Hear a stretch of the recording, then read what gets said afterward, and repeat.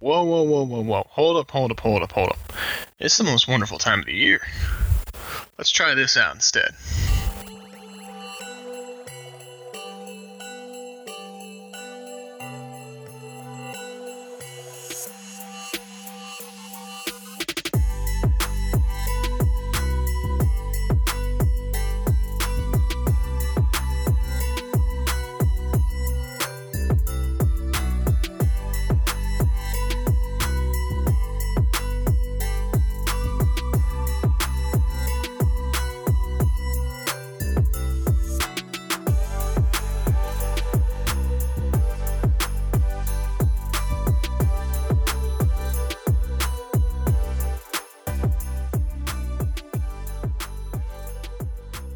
Alright everyone, you heard the music. Today is our early special Christmas episode, or Hanukkah. We don't, whatever holiday you celebrate, we got them both here for you. A little themed episode here. No, it's a little early because you guys will probably be only listening to this on December 10th. But we thought with everything that's coming up soon, we're going to have a lot of content we have to get out. So we'll have a little Christmas episode for you all today before stuff pipes back on up.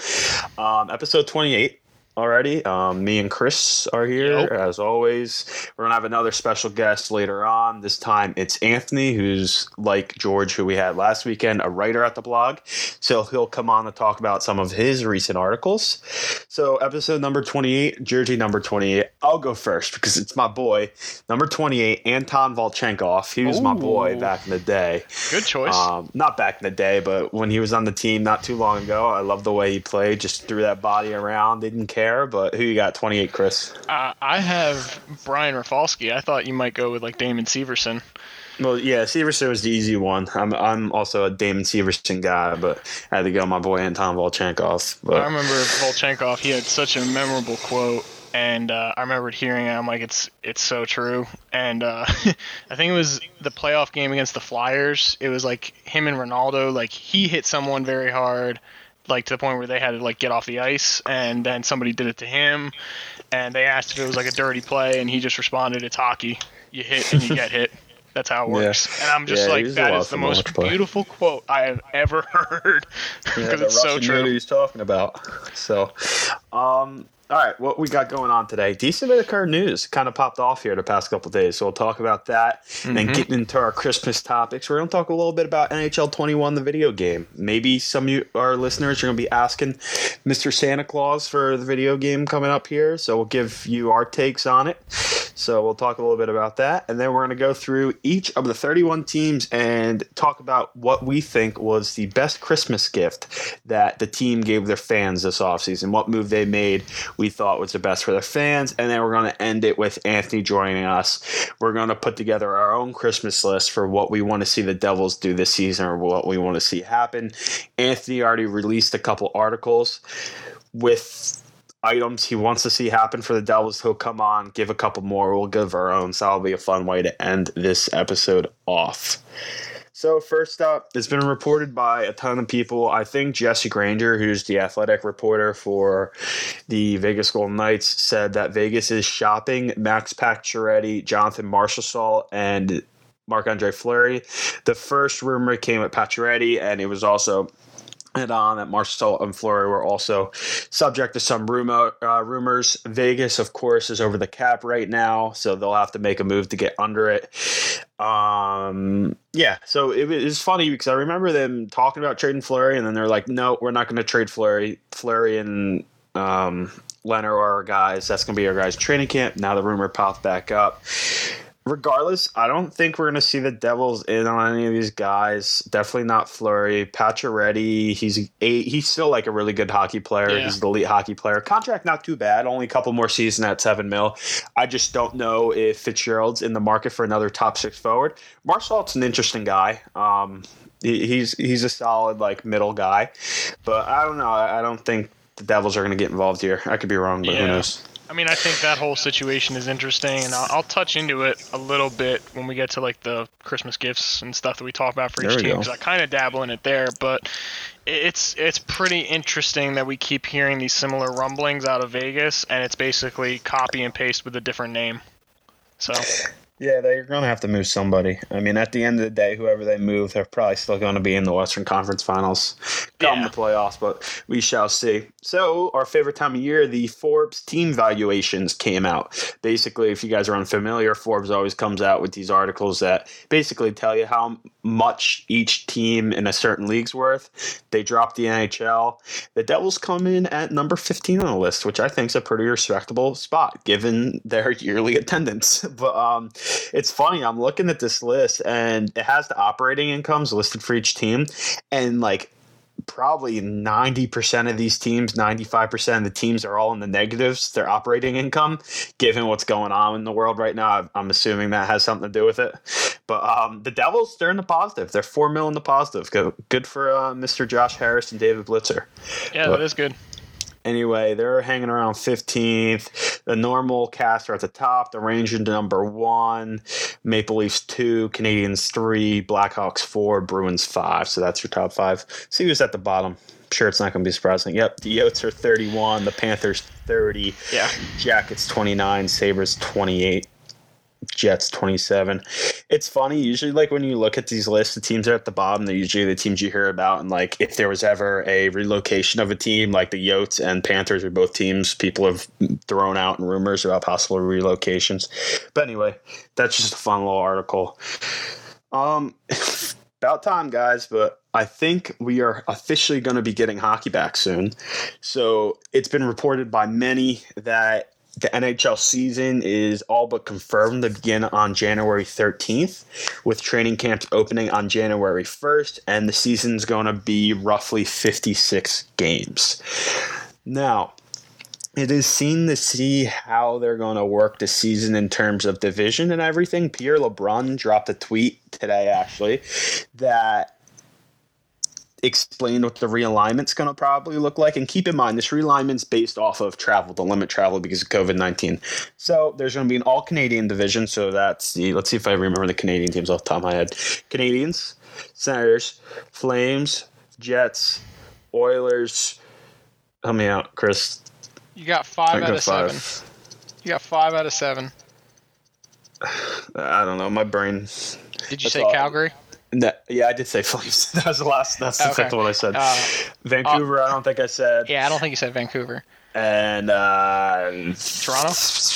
Toronto, I didn't say. So, yeah, that's your Canadian division. Your other Western, or I guess your West division would be Anaheim, Arizona, Colorado, Dallas, LA, San Jose, St. Louis, and Vegas. I guess you could call this like Atlantic-ish division is, or no. It's like I don't know, but it's Carolina, Columbus, Detroit, Chicago, Florida, Minnesota, Nashville, and Tampa. So this is where you're really starting to see the blend of Eastern and Western teams. You got Chicago in here, Minnesota in here, and Nashville, with majority Eastern teams in the last division, which is a pretty darn good division. Definitely the best division of all the divisions listed on here. It's mostly Boston, the Metro. Buffalo, Devils, Islanders, Rangers, Flyers, Penguins, and Capitals. I guess you could argue maybe the Canadian division, but I mean, that's a pretty darn good division. So keep in mind here, everything has to do with travel, and that's why they're laid out like this. I mean, me and Chris both agreed that second division outside of Carolina and Tampa Bay is a mess. You got Columbus. You got 2 teams in deep rebuilds in Detroit and Chicago. Then you have just a bunch of teams you don't expect to really compete for the playoffs if they even make it. Well, yeah, I wouldn't say would be surprised if they made the playoffs, but they're those teams that are going to be battling for playoff spots. Like Columbus, we know they're supposed to be bad every year, but they keep doing their thing. Florida is always in that conversation for playoffs every year. Minnesota is always right there. Nashville's always right there. So you got very 2 top-heavy teams, and you got meh, and then you got really bad stuff there. The Devils division, projected division's kind of it's loaded. It's the Metro. It's basically the Metro. But add in Boston, Buffalo.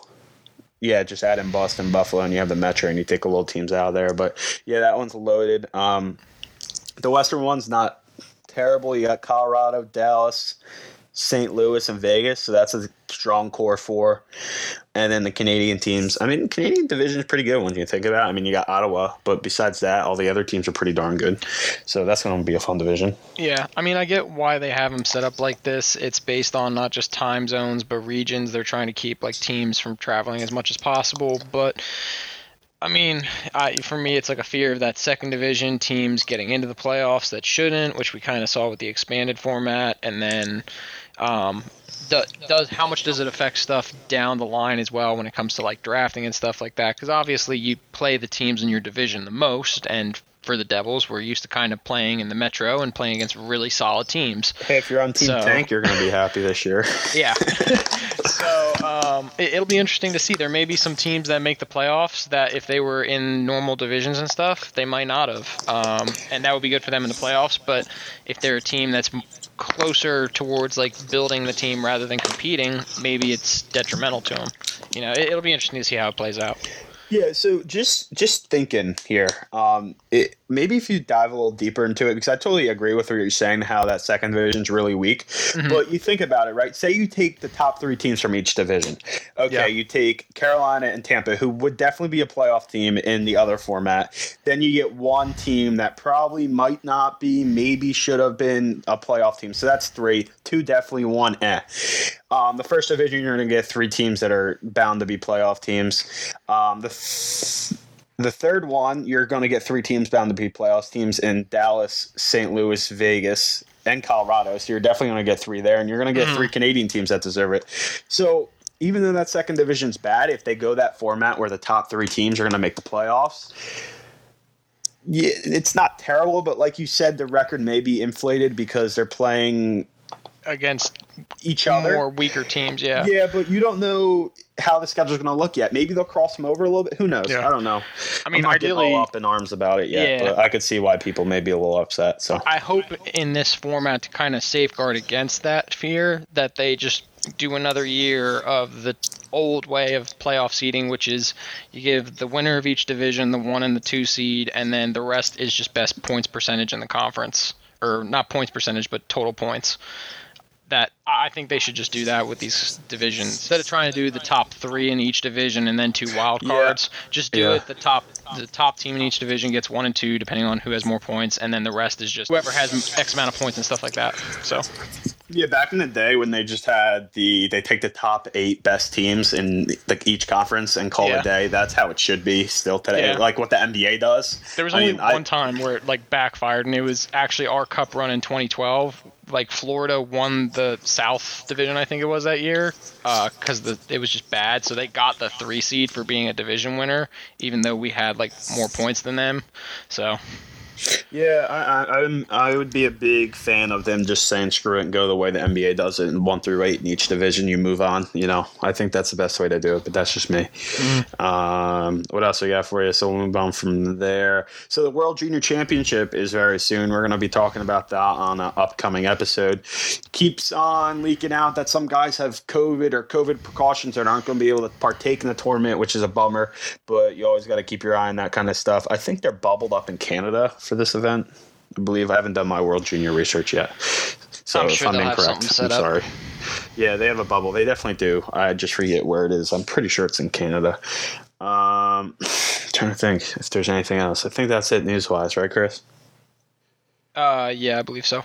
All right, cool. So we're going to move on now to our little Christmas part of this episode. We're going to first talk about NHL 21, the video game. If you're a gamer, I'm sure you played the NHL games in the past time, and I'm sure our not older listeners, but our listeners that were more that played more of the older NHL games. What's like the classic ones, Chris? Like NHL '94 video games like that. That's the iconic one. That's like the arcade style when they bring it up and stuff like that. That's that one. Yeah. So, but anyway, I'm sure you guys have all played NHL video games before. We're going to talk a little bit about NHL 21 in the spirit of Christmas. Maybe you're asking the big man for it or whatnot. Some chill action for the boys. Yeah, so basically, let's give our backgrounds on how much we've played NHL series, what type of video gamers we are. for me, I got myself an Xbox, and I play a lot of sports video games. I've definitely played a lot of NHL in my day. I usually buy the game every year, regardless of how it looks, and I'll play it. I'm a big franchise mode guy. I'm not a Ultimate Team type dude. I play Be a Pro sometimes, big franchise guy. I'll play some EACHL with my buddies, but I'm mainly the franchise mode. How about you, Chris? What do you usually do? Yeah, pretty similar. So I've gotten the game usually every year. There's maybe 1 year in between where I don't get it now. But I'm the same as you. I like the franchise mode. I've played the Be a Pro mode. That's pretty cool too. I don't really do Ultimate Team in Chel. I do Ultimate Team in Madden, which I haven't bought Madden in probably like 2 or 3 years. This much. But yeah, and I enjoy playing in like the EA Sports Hockey League. I think the what they did with the 3-on-3, 1-on-1 like pod hockey, I've done that a couple times. It's pretty fun. So. Yeah, no, it's good stuff. I'm a big fan of the EACHL they have. So, Chris, I believe you said you didn't pick up 21, right? The last one you played was 20? Yeah, I have the one with Austin Matthews on the cover. I haven't bought this year's. Gotcha. So 21 was probably released maybe a month ago now. I don't know. think so, yeah. In this COVID world, time flies, so you kind of forget when stuff was released or whatever. It sounds like the correct timeline for an NHL game. Yeah, so NHL 21, Mr. Ovechkin's on the cover. So this one, they really kind of focused on the Be a Pro mode. They tried adding like these like cutscenes and decision-making type deals. I mean, it's pretty cool. It spiced it up a little bit, but it kind of just gets repetitive pretty quick, kind of with any video game that has those features in there. So I liked their angle on it, but just gets kind of competitive or repetitive pretty quick. I think for me, it's basically the same old type of stuff.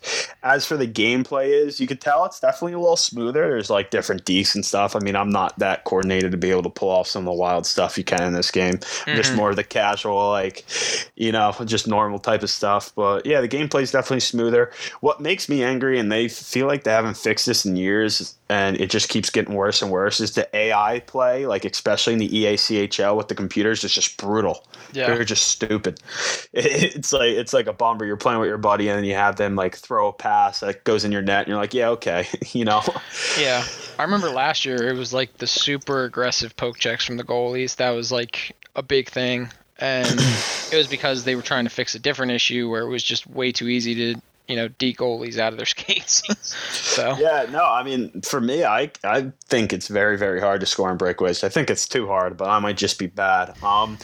Other thing, I feel like this has been the issue now for the past like 3 or 4 years with these video games or NHL series games, is it's very one-dimensional the ways you could score.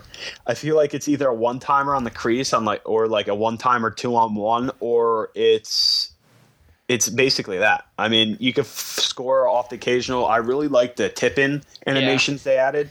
That's really cool. But, I mean, it doesn't happen all too often. And also, if you take it right, when you come through the zone, you could snipe it in the corner. But besides that, it's just a lot of one-timers off the crease. It's like a really one-dimensional scoring. Like, I don't feel like there's many unique ways to score, if you know what I'm saying. Yeah, there's definitely that's definitely one strat, I guess you can call it, to playing Chel. I've been on both doing this and on somebody else doing it against me, where it's just mass havoc is the strategy. So just keep taking clappers from the point and just trying to like crash for rebounds, which is, they'll do that in real life too. I've seen that. It's not one of the more popular strategies. It's normally the one-timers or trying to dangle, but... Yeah, no, I got you. What else? So they did change franchise mode a tiny bit. I still feel like they need to revamp that and bring back connected franchise. I urge you. I mean, everyone wants connected franchise back. That was the glory days when they had that. But anyway, they added like a trade frenzy at the trade deadline thing. It gives me flashbacks of like the older NHLs where you'd have like the phone pop up. The Blackberries, yeah. It gave me flashbacks of that. It's a really, really cool interface. Like they show who's like the most targeted trade asset at the deadline. It shows each trade. It counts down kind of like how FIFA does when you're I don't know if you're a FIFA guy, but when you're playing like whatever they call it, franchise mode or whatever they call it in FIFA, it ticks down every hour at like the transfer window. So that's a really cool feature. Like I said, takes me back to the older NHLs. But besides that, they haven't really done much to the franchise mode. Last year they tried, Chris, I don't know if you were familiar with this. They added like coaches and stuff. Yeah. I mean, that was pretty cool. Yeah, which I thought was pretty cool, but I mean, it's kind of, I don't know if you have this issue, but I feel like it's really hard to manage. Like, just weird things happen. Like, this coach can't do this thing and type of deal. And they added too much. Like, you have a goaltender coach and you have, like, an assistant and an associate. Like, there was just too much for me. Yeah. It's basically they aren't doing a disservice to the BAGM mode. Or, you know, whatever. I think that's what they call it or something like that. If you're trying to get the experience of being a general manager, that's an actual that you're going to have. They're going to, you know, you're going to interact with coaches, you're going to do trades, stuff like that. But I think it's like the show does it this way, where like they have your franchise or be a GM, but they also just have a season mode where it's kind of like a stripped down version of GM and franchise. It like just focuses on you playing baseball with a team whole season, and that's all there is to it. It doesn't have all the extra stuff like contracts and stuff like that and caps. So maybe that's something they look to do in the future. I remember last year, just going off your trade talk with the trade deadline, I really liked the trade enhancements that they did in last year's game. I felt they did like a decent job balancing trade value and stuff like that.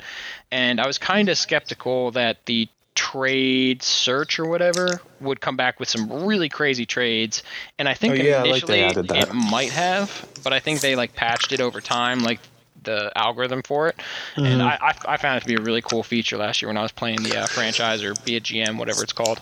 Yeah, I feel like that's something that's definitely got better, because usually you could just like throw like a couple first round picks and you could get like Connor McDavid if you wanted, but you can't really do any of that stuff anymore, which is great. Yeah, I'm a man of realism when I play my be a GM games and I'll have fun stuff, so that's good to see. Yeah. I mean, so Chris, we'll kind of wind this discussion down here. What was your favorite NHL game of all time? Like, do you have a certain year you remember like really playing or you really enjoyed? I think the one I played the most, that I had the most fun with, was when Stamkos was on the cover. It might have been NHL 12. I can't remember. I think it was the last game before they overhauled the physics, because I remember I think Giroux was on the cover when they did that, and I hated it. I hated it the next year. And it wasn't necessarily the gameplay. It was me being a hockey player, playing that game, and the physics not letting me do what I know I physically could do, and I'm not an NHL professional player. That like it was just so aggressive. But I think NHL 12 was Stamkos. It was the year before they brought that massive physics engine in. That was the last one that I probably played the most and I enjoyed the most. Yeah, so that's funny you say that. That's like back in the glory days when you could like hit people on the glass and the glass would break and stuff, and that fun stuff. I think hit people into the bed. I think it was still like Bill Clement and Gary Horn. The Stamkos one. Yeah, I think it was still Bill Clement and Gary Thorne too. Excuse me. Yeah, so NHL 12 was the Stamkos one. I played a ton out of NHL 17 with Vladimir Tarasenko on the cover. I enjoyed that one, but believe it or not, my like sweet spot for these games were like NHL 13-14, which is what you were just ripping, I think. Yeah. That's the Giroux Brodeur one. Yep. The Brodeur one I like better than the Giroux one. I remember they scaled down the physics, and I was able to play that one with a lot less frustration. Yeah, I'm trying to remember when I really got into the NHL video game series. I'm pretty sure it was around like the 12-ish one or whatever. But yeah, that's probably my favorites. I mean, NHL 21 overall, I feel like it's just kind of like the same old stuff, and they somehow are kind of making it worse because they're just kind of overthinking everything. They're changing things they shouldn't change type of deal. But I mean, if you're into your NHL games, go ahead. I had a 2K NHL game one year. Yeah, they start making those, like 2K14 or something like that? Yeah, I forget when it was. It was definitely something to do with an exclusivity deal that EA got from the NHL, which I hate, and I want the NFL to do the same thing. Like, let 2K and EA both make your games, so that way there's competition. It encourages them to keep like updating them. Yeah, 2K NHL was pretty fun too. I forget what year it was. I think it was like Ovechkin on the cover, but there was like you could replay like the Miracle on Ice as a scenario kind of thing. Yeah, like they had it. It was really cool. That was 2K10. NHL 2K10. Yeah, That it was on like the one cover. of the last 2Ks that they did. Well, So. MLB 2K was a great video game too. Those were fantastic video games until those went away forever for whatever reason. But MVP Baseball 2005, Manny Ramirez. I was more of an MLB Power Pros guy. I don't know if you remember those video games or not, but anyway. Yeah, that's our NHL video game discussion. Well, something different for you guys that we talked about. Some Chel action. Yeah. So we'll move on now to probably our longest segment here. We're going to go through each team and tell you what we think their best move the offseason was, kind of like a Christmas present they gave their fans, if you will. So we'll start in the Metro with the Washington Capitals. Chris, what's the best thing the Washington Capitals gift their fans with this offseason? So for the Washington Capitals, I'm going to say the best gift that they gave their fans, in my opinion, is potential being the emphasis, goaltending stability. I say this because Holtby is no longer there, and there's no secret he was struggling there. Samsonov looks like he's ready to be the next guy, but I'm not going to ignore that he also had a pretty serious injury this offseason related to an ATV incident supposedly in Russia.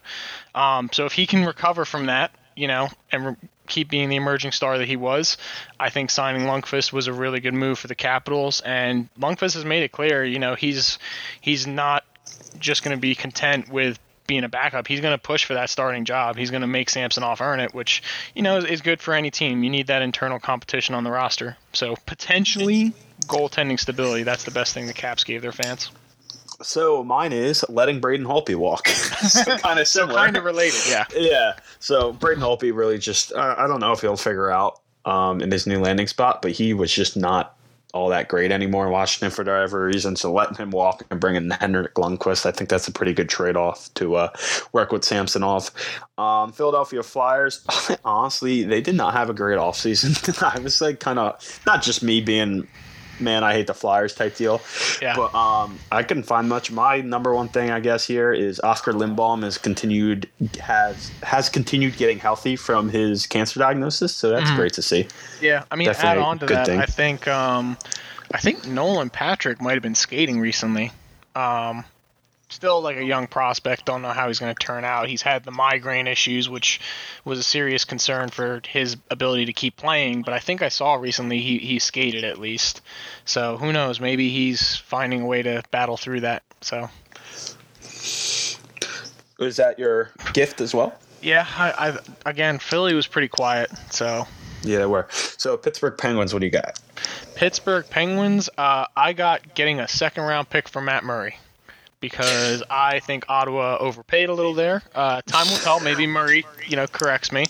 But we'll see if Jari is the answer in net for the Penguins. He was last year, but now it's official. He's the guy. It's his net. There's no, waiting in the wings. So mine is, like their fellow Washington Capital division mates, is trading Matt Murray was the best thing that happened for Penguins fans this offseason. So another similarity there between me and you. Moving on to the Hurricanes now. I got their draft. Just their draft as a whole was a great gift for Hurricanes fans. Seth Jarvis, Noah Gunler, and Zion Nybeck were three of their picks. That was just a lovely draft for them, so I'd be very thrilled if I was a Hurricanes fan. They were pretty quiet through free agency. They signed Jesper Fast. Which is a good signing. Yeah, that was another one you could put here. But I mean, the thing with Carolina is they're set. They're transitioning to be one of the top teams in the Eastern Conference. If I'm Carolina, the only area I really look, if I'm spending money, is goaltending, just to have more stability. I've mentioned me personally, I don't have the most faith in the tandem. I think that Mrazek can perform, but he needs to keep developing. So that's the only area that could be like a weak spot on Carolina. They're set throughout their lineup. Yeah, no, Carolina's great. Moving on now. Islanders, what you got here? I would say that the Islanders, any move that requires freeing up cap space is a gift for the Islanders.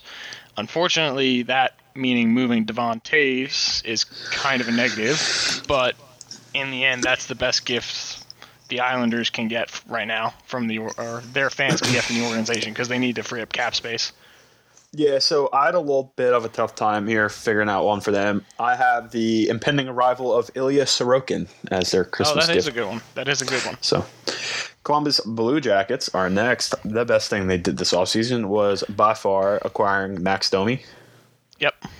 So that's their gift to fans. I think you're in agreement, right? Yeah, Max Domi. They've shored up that.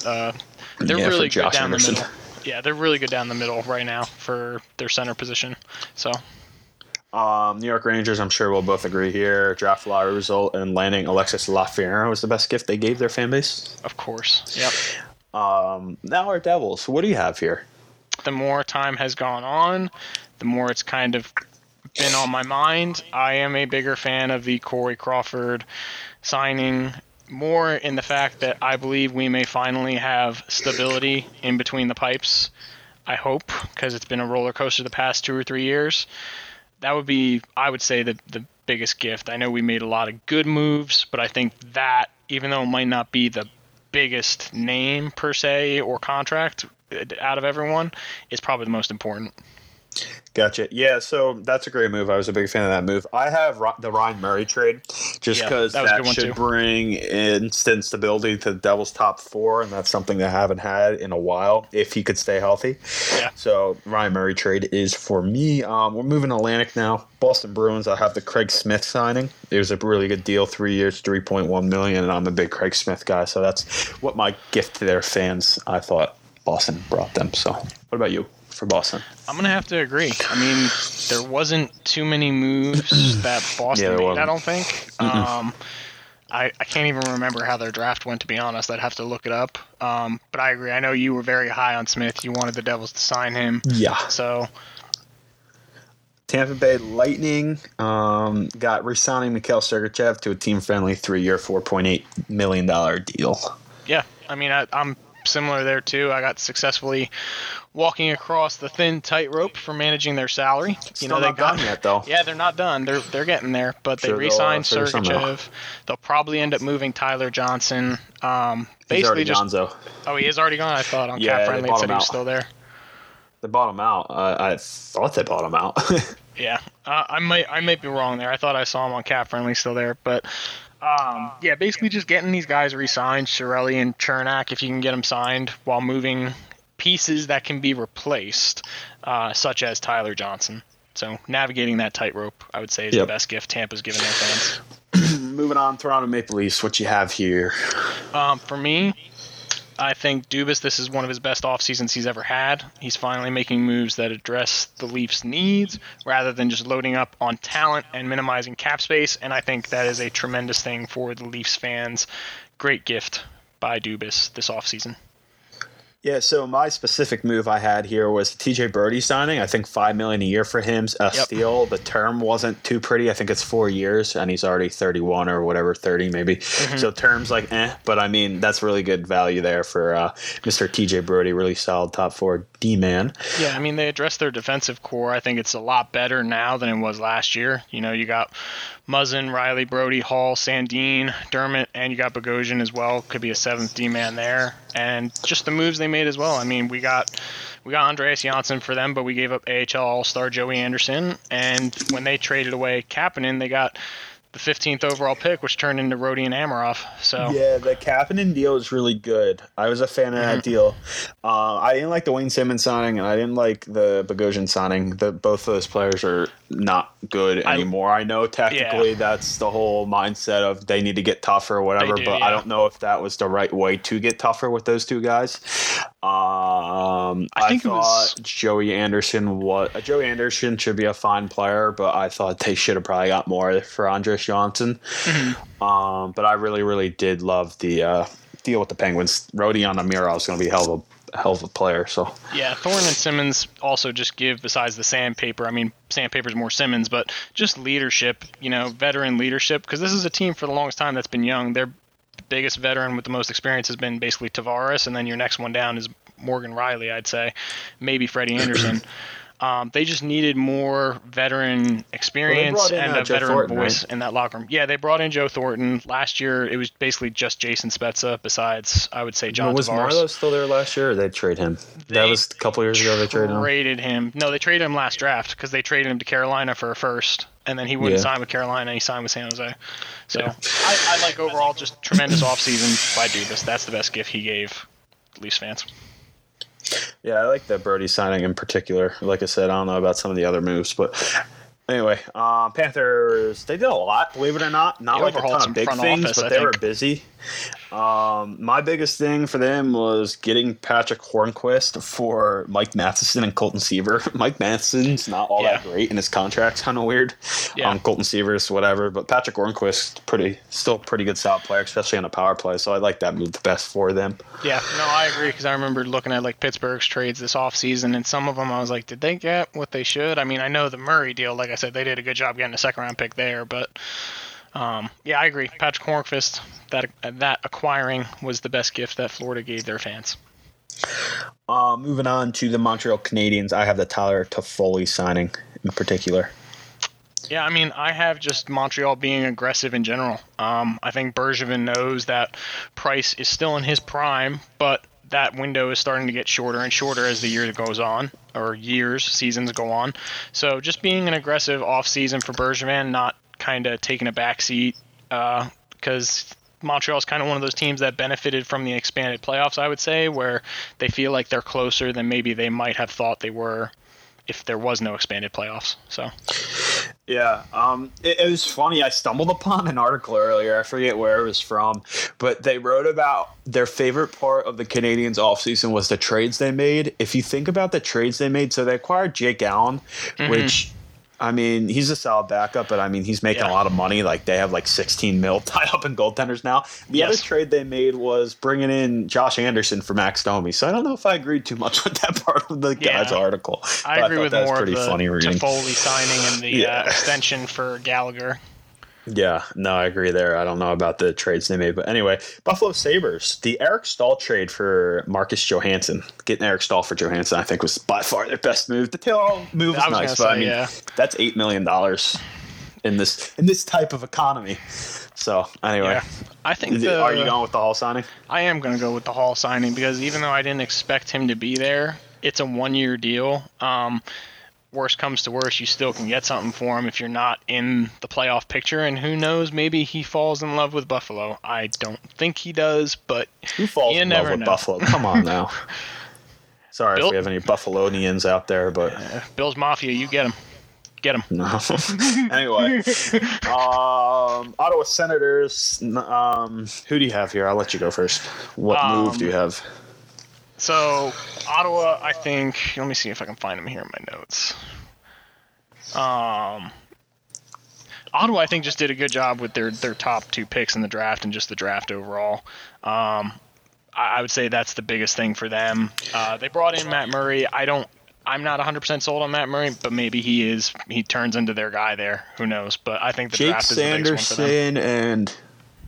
Did they get Jake Sanderson and why the heck can't I remember the other pick? 2 and 5, didn't they? 2 and 5 or 2 and 4? Jake Sanderson and German kid.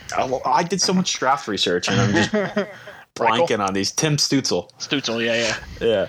No, I like the Stützle pick. I don't know about the Sanderson one, but anyway, here's the Evgeny Dadonov deal. I think it's a complete steal and made no sense to me. 3 years, $15 million for Dadonov. That was a really good solid deal. Detroit Red Wings, I got drafting Lucas Raymond. Yeah, I agree.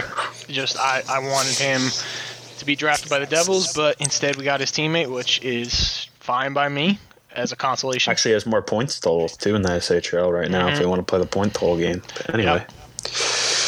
St. Louis Blues, Central Division. What you have? What occurrence do you have, Chris? So, best gift they gave to their fans, great asset management. You trade Jake Allen, who's giving you a $4.35 million cap hit. You get a 7th-round pick from Montreal and a 3rd-round pick. And you replace him with, I believe it's Ville Husso. Forgive me if I'm saying the name right. Cap hit of $750K. So that helped them out. He posted a 2.56 goals against average through 42 games, and then you lose Alex Pietrangelo, but you sign Torrey Krug to $6.5 million per year. And to put that in perspective, the Blues were paying Pietrangelo $6.5 million per year in his final season, and he signed with Vegas for $8.8 million. So just great asset management overall by the Blues. That's the gift. You had a very nice way of explaining it. I'm interested to see if Husso will be enough, though. I wonder what they're going to do with their backup goaltender because Husso only played in the AHL last year. His numbers were okay, 909 save percentage, which is pretty solid down there. But anyway, I'm interested to see what they do back there. But mine was just Krug replacement of Petrangelo. I mean, that's a pretty good consolation prize. But anyway, you had a nice way of explaining it. Avalanche did a lot of good things, but I had the Devin Toews trade as the best one. Yeah, Devon Toews, I agree. I think Devon Toews. I think a underrated defenseman out there on the island. Very underrated. Very good defenseman, like a top 2 defenseman type, which is crazy. Mm-hmm. Anyway, Dallas Stars, what you have? Dallas Stars re-signing Anton Khudobin. I mean, they're going to have Ben Bishop back next season, but they learned firsthand how important it is to have a good, competent backup. So, yeah, I'm with you. I agree. Nashville, I have the trade for Nick Bonino.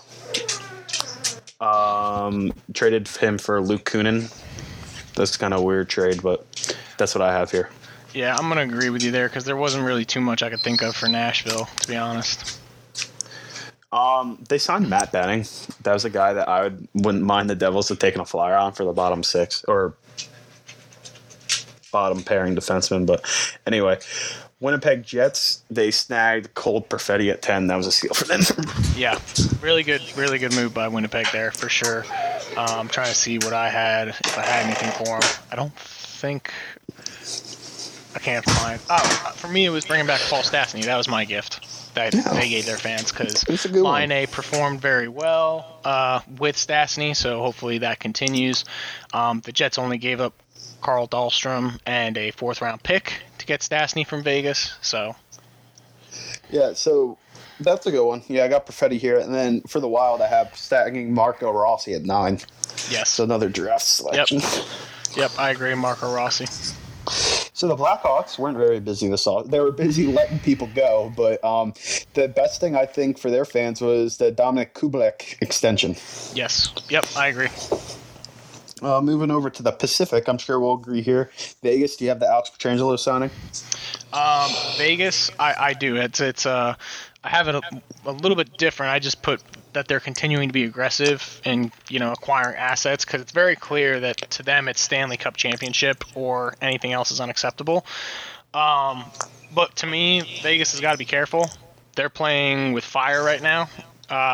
You don't want to be constantly signing guys and then turning around and trading them within a year or two. It's not good for your team. It can give you like a bad reputation, which hurts when you're trying to bring guys in. So, it's a business. Yeah, I mean, it's just something to keep in mind in free agency in the future. If they keep doing it, it's something a player is going to think about. So they're playing with fire, but I like that they're still being very aggressive with their offseason. That's the gift they gave their fans. Clearly, championship or bust. So that was another kind of agreed there, but you had the much more nice and fancier way to say it. Mm-hmm. Anyway, Edmonton Oilers have the Tyson Barrie signing. Yeah, I agree. I had the same Vancouver Canucks, what you have here? I had just the smart release and acquisition of players. I think Benning did a decent job this offseason for them. He let Markstrom go, albeit to Calgary for $6 million, a division rival. But you signed Braden Holtby to back up for $4.3 million per year. Demko's the guy there. It's his time to take the reins. Yeah. And, they acquired Nate Schmidt from the Golden Knights for a 3rd-round pick to replace Chris Tanev, who, had a great season, but he's normally had some injury-riddled seasons in the past, and I think he benefited from playing with Quinn Hughes a lot. And Tanev is, getting paid a little bit less than Schmidt, but James knows I was very big on Schmidt. I wanted the Devils to trade for him when I heard his name in rumors, so I think just smart asset management by Jim Benning. He's not done, but I think so far he's done a good job. Yeah, I have the Nate Schmidt trade here for the Vancouver gift. Calgary Flames. Their offseason, besides bringing in a new goalie, was kind of quiet. The thing I had here was they drafted Jeremy Poirier, who's an offensive defenseman in the 3rd round of the draft. Some regarded him as a 1st-round pick, so I thought that was really solid value there. That's a good gift to fans. Yeah, I mean, I just put it as not giving up. Like, clearly they did not have the season they were expecting, but they went out and they got Chris Tanev. They went and got Jacob Markstrom. They're trying to address the needs that they can. Just showing their fans, not giving up. We are still completely in this. Who we got next? We got the Arizona Coyotes, and the Yotes. They just have a whole bunch of coal for their fans. They just gave their their fans instead of Christmas gifts, they gave them a whole bunch of coal. So I didn't have anything here. I didn't even know what to say here. Well, don't worry, Arizona fans. I do have a gift for you. It's not John Hayden, is it? You spoiled it. No, I'm kidding. Just stability in the front office. Combination of the dedicated new owner, but also general manager Bill Armstrong. Served as assistant GM for the St. Louis Blues after being promoted from their director of amateur scouting, and worked with his brother Doug. And they were both obviously there when the Blues won the Cup. Doug was obviously general manager, president of hockey operations, so I'm sure he learned a little bit from him working there in St. Louis. So I think just some stability in the front office and ownership. I can't really remember the last time Arizona had that. So that would be my gift that I would say Arizona gave their fans. Sorry, Yotes fans. Chris was much more nicer than I was, but I can really think much here for you guys. Anaheim, I have the Kevin Shattenkirk signing. It was kind of a weird deal, but I mean, Shattenkirk's a quality player, and they brought him in, so good for you guys. Yeah, good for Shattenkirk, he benefited from that year in Tampa. I'm going to say the Mighty Wing reverse retro. No, I'm kidding. I would say their performance in the 2020 NHL draft. Okay. Jamie Drysdale, Jacob Perreault, I think they did a solid job with their draft. Hey, you know what? That's a great one, and probably one I should have chose over the Shattenkirk sign. I don't know why, but they had one of the better first couple picks in the draft. That's a good one, Chris. I'm kidding. I'm like semi-kidding, semi-not kidding, though, about that reverse retro. I do plan on buying a Mighty Wing retro. Hey, I mean, yeah, that's a pretty cool gift they gave everybody.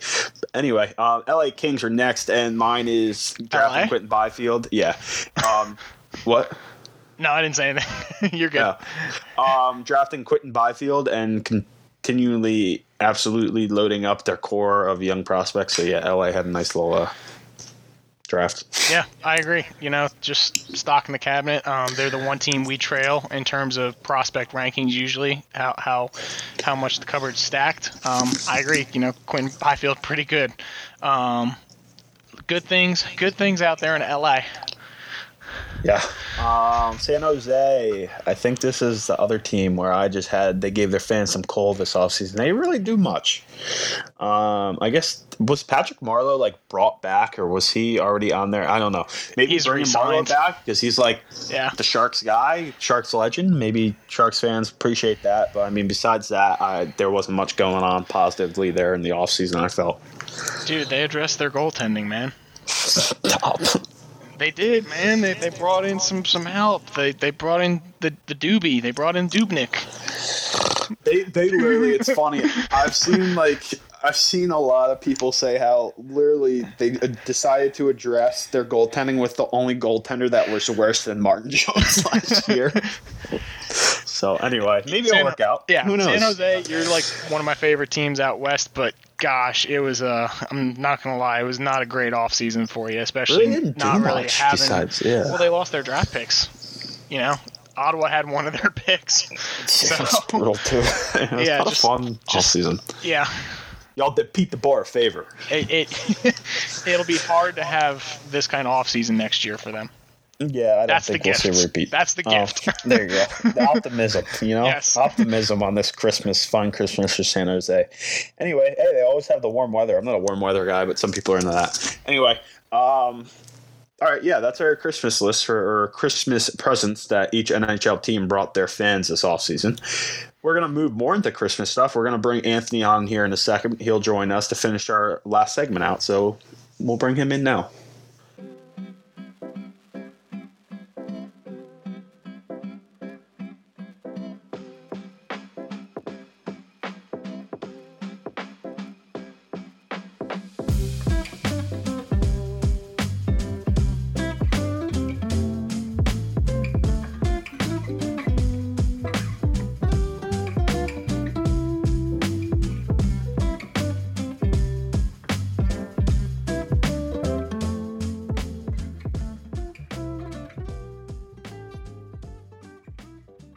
All right, like I said, we're now welcoming Anthony on from the blog. Like I said, he's a writer with us. He's been churning out some good content recently for us while on this downtime. So, appreciate you coming on, Anthony. Thanks for having me. Yeah, no problem. Anytime. I'm going to talk a little bit about his two articles he wrote, and then we're going to go into the hearty part of this segment. Once again, we're keeping it Christmas themed, like this whole podcast episode's been about. So Anthony released 2 articles. The first one was titled "The 2020-21 New Jersey Devils Fan Christmas Wish List." Basically, he talked about 3 things he wants to see from the Devils this year that would feel like Christmas presents to him, what he wants to see the Devils do. The first thing was continued growth for Mackenzie Blackwood, which we all agree on. He also wants us to finally see Ty Smith, which I think Santa is going to abide by your request here. I would be very surprised if Ty Smith is in the Devils uniform come this year. I've been a good boy this year. Let's hope so. Then the last thing on this first one was Lindy Ruff be the right head coach. So that the jury will definitely still be on that one. So we'll see. His second article was like a part 2 almost. He called it "The Stocking Stuffers," which is a clever title. Jester Bratt is the everyday player. I think Santa will also bring you this one. Bratt should be playing every day. I think that was just a little John Hines type of thing to do. Corey Crawford to excel as a backup, put up those numbers he put up in Chicago. And then the last one is a bounce back year for PK, which I think is on the top of a lot of Devils fans' Christmas lists. So, all right, we'll start her out here. We'll go around. We got 3 more things to add to this big list of things we want to see from the Devils. We'll go one by one. Chris, give me your first Christmas list item. My first Christmas list item is being competitive for the wild card. There we go. I think we would all be very happy for that. I think that's a very realistic Christmas wish as well. Yeah. So my if the divisions ring true the way it's looking like they are on ESPN, that's going to be a tough ask. Yeah. Yeah. We were just talking about that actually earlier in the show before you come on. The Pierre LeBrun dropped his projected divisions, and the Devils are going to be by far the most competitive one. So anyway, my number 1 list is to have a forward with a point total. Oh, actually, you know what? That's not going to work out this year because they're only probably playing 56 games. Yeah. So my whole thing was going to be, if this was an 82 game season, was going to have a forward with a point total above 60, because since 2013, the Devils have only had one forward register more than 60 points in the season. That was Taylor Hall. So do the math. Whatever the math is, that is like a 60-point season. That's my Christmas list. It's for a Devils forward to register more than like a 60-point season over an 82-game schedule. You know what I'm saying? Well, if they do 60 points in 56 games, it'll be even more of an impressive accomplishment. That would be very impressive. But I don't just know how did the math. that'd be. That would be 41 points in a 56-game season. There you go. Hit the 42-point mark, and I'll be very happy as a prospective Devils fan. All right, Anthony, what's your add to your list? Give me another one. Well, I've been thinking about this a lot. I really want to see a bounce-back season from Ryan Murray. I mean, we all knew going into this offseason the Devils' biggest need was going to be a left-handed defenseman, and no one expected him to get traded to New Jersey. No one expected him to get traded, period, but we got him for like pennies on the dollar. If he even becomes an everyday player, there's no way you can say that trade wasn't a win. Yeah, so I'll kind of talk about my second one real quick here because you kind of overlap a little bit. Mine was health to Ryan Murray, because the whole deal with Ryan Murray, when he plays on the ice, there's no doubt about it. He's a top 4 defenseman. It comes down to see if he's able to stay healthy. So that was my second item, kind of like the overlap with yours, but that's a great one, Anthony. Ryan Murray, talked about earlier, is my biggest acquisition for the Devils this offseason. I think it was a great move, and it brings instant stability to the top 4, of course, if he still stays healthy. So, Chris, your second Christmas list item. I would love to not be on the goaltending roller coaster ride again. I didn't sign up for it the past 2 seasons. I would appreciate that not happening again this year. Yeah, so hopefully, I mean, if they stay healthy, Blackwood and Crawford, that is, you should get your wish, but hopefully it works out for them. Anthony, your second? Well, this one's kind of right off the presses since we just saw the updated divisions, or at least what we think the divisions are going to be. I want to have a winning record against the Rangers. I know that's one of those things that in the long run it probably doesn't matter because we're thinking more playoffs, seeing growth from players, but let's not lie to ourselves. We're going to feel pretty good about ourselves if we beat them more times than we lose to them.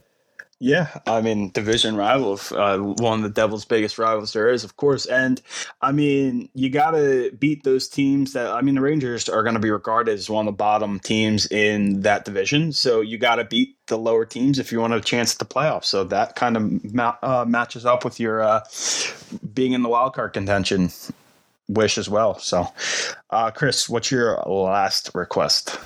My last request is that Jack Hughes just lights it up. Short, simple. Yeah. You know what? That was my last request too. I guess I'll replace my Jack Hughes to break out and kind of like show he's the pick that everyone thought he was, to have a winning record against those Flyers. I hate the Flyers more than I hate the Rangers, so that would make me happy. And how about you? The last one. I want to see our special teams just do great this year, but maybe I'll set the bar a little lower. Much better than last year. Our power play was terrible until Nasruddin became head coach. And now that we have Mark Recchi on the coaching staff, which was another thing that people didn't really expect to happen, but now that we have him and he's one of the greatest power play minds in the game, I really want to see the Devils break it out on the man advantage this year. Yeah, no, 100%. And that's a great point to bring up about Recchi, too. That's what he was brought in here to do. Devils' penalty kill is always pretty good. It seems like the power play is the one that's always fallen behind. So, yeah, that's another great wish. All those things, if they were to happen, I think you'd get your first switch of the Devils being right in the thick of that wild card race.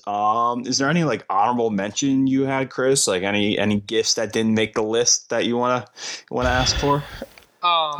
I think Anthony mentioned it in his article. One of the things was just, Lindy Ruff being the right choice. Us seeing that this season, that would be phenomenal. Mm-hmm. I'm trying to think. Maybe another thing I had on my list is the Nikita Gusev extension. Oh, that's something I haven't even thought of yet. Yeah, so he's going to be unrestricted free agent with Kyle Palmieri after this year's end. I'm sure we'll see one of them back. I don't know if we'll see them both back. Maybe that's a little doubtful, but they should bring at least one of them back. I'm not going to get into preferences, but Goose was electric last year, so seeing him brought back would be a great thing. I agree. Yeah. Ant, do you have any others you want to add here? Yeah, I want to stop seeing the Devils do that dumb drop pass to try to enter the zone. Don't we all? Yeah, the play isn't going anywhere. As soon as they do the drop pass, you could see it come from a mile away, and no one picks up that puck fast enough. It always ends up getting turned over, and you just see it sit at the blue line like, I know what's coming next. Wasted opportunity.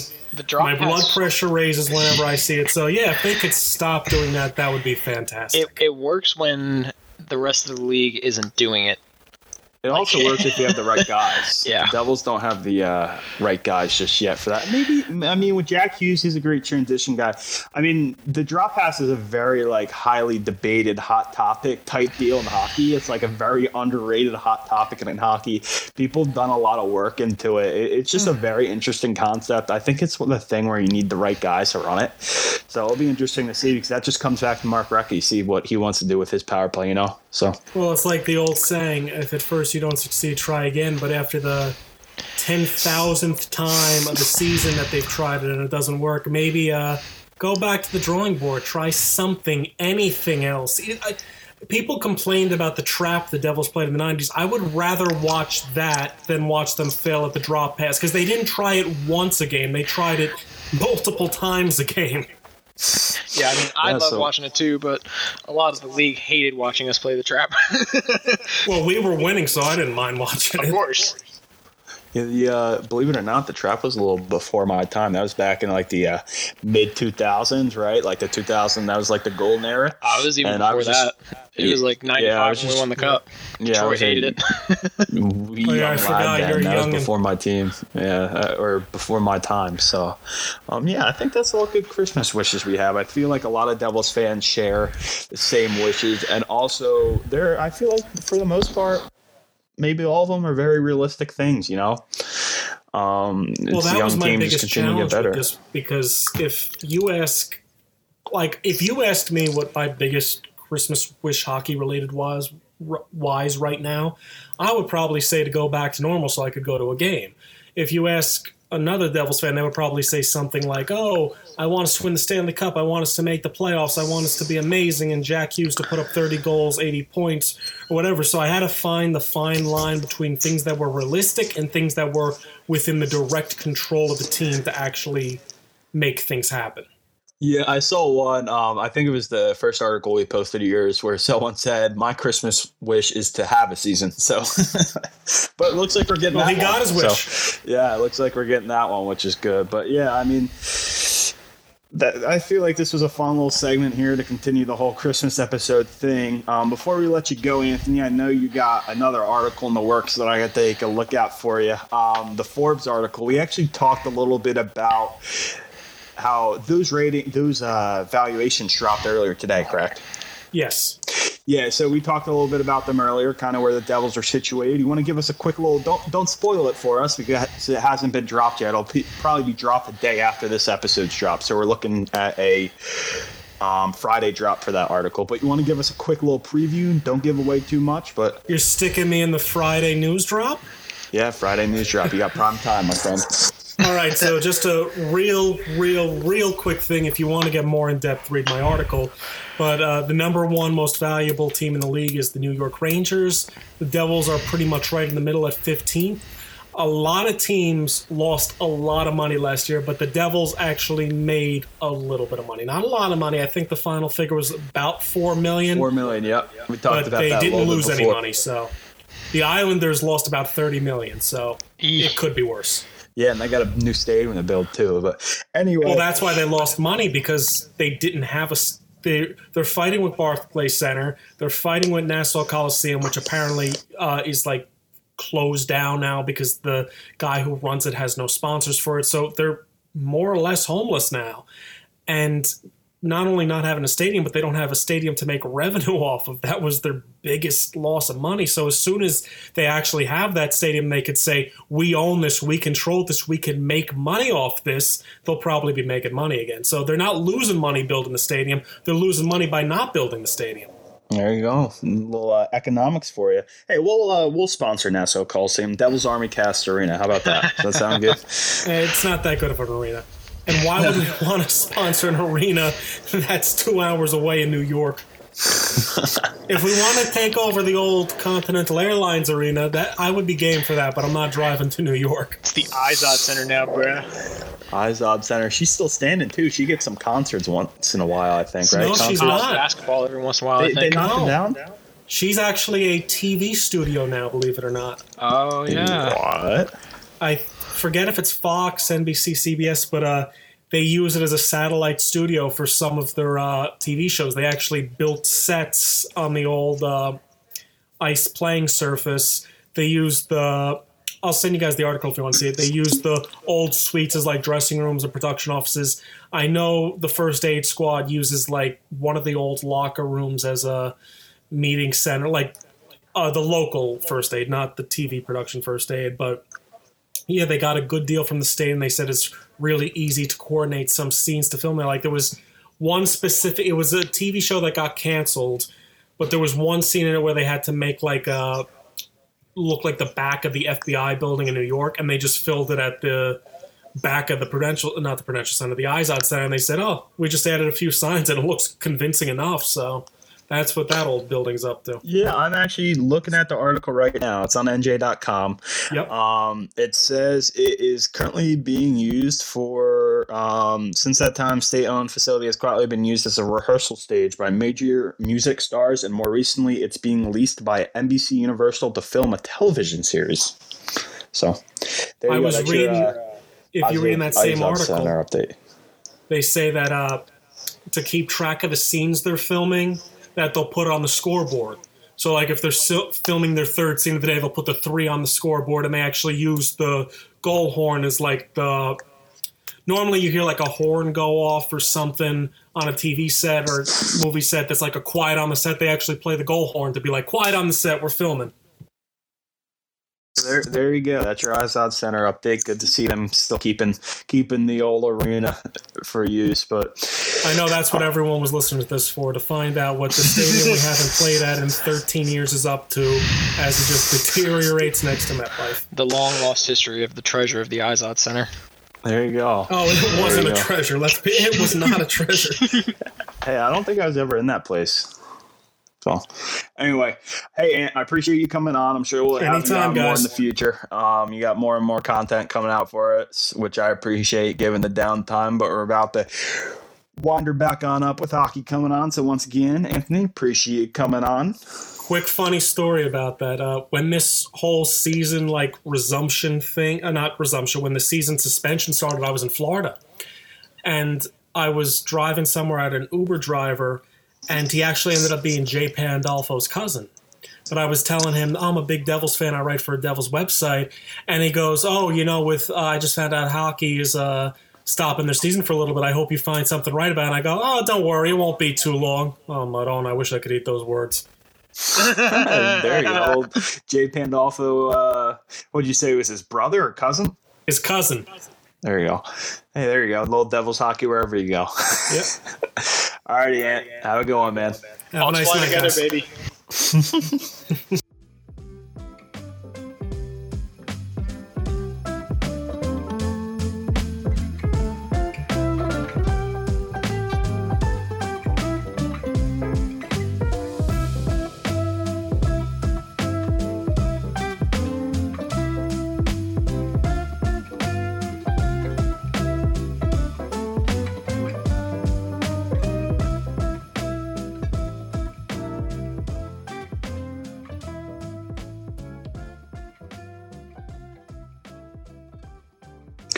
So once again, appreciate Anthony coming on. Like having guests on to break our podcast up a little bit. But besides that, we got nothing else for you guys in this episode. Want to talk a little bit about scheduling and what we got for you coming up content-wise. So the juniors start, I believe, on Christmas Day. So I don't know if that's going to be next episode. Probably going to be next episode. Maybe the episode after. We're going to do a pretty lengthy World Juniors preview, giving our predictions, talk about players that are going to be represented. So that'll be a fun episode. And if this news turns out to be true about the season starting on January 13th, we're going to have a big NHL season preview episode for y'all. Devils preview, NHL wide preview, predictions, projections, all that fun stuff. Maybe a little talk about fantasy hockey, maybe a little talk about gambling. We'll maybe bring down bar down bets on that episode, get some preseason wagers in. I don't know. We'll have fun with that one. But those are two big content-wise episodes we're going to have coming up for y'all. NHL season coming back, maybe the biggest thing to come back since Backstreet. I'm just saying. I'm just putting it out there. It may be. It may be. College basketball coming back was pretty cool for me. I enjoyed that. Anyway, good to see NHL finally come back. Finally filled the NBA's lead. The NBA got this stuff figured out pretty quickly. Yep. Anyway, that's all we have for you guys this episode. Give you a little sneak peek of what we're going to have for y'all coming down the road. Chris, you got anything else for this one? Let's go Devils, baby. Yes, sir. Everyone stay safe out there, and we'll talk to you guys sometime next week.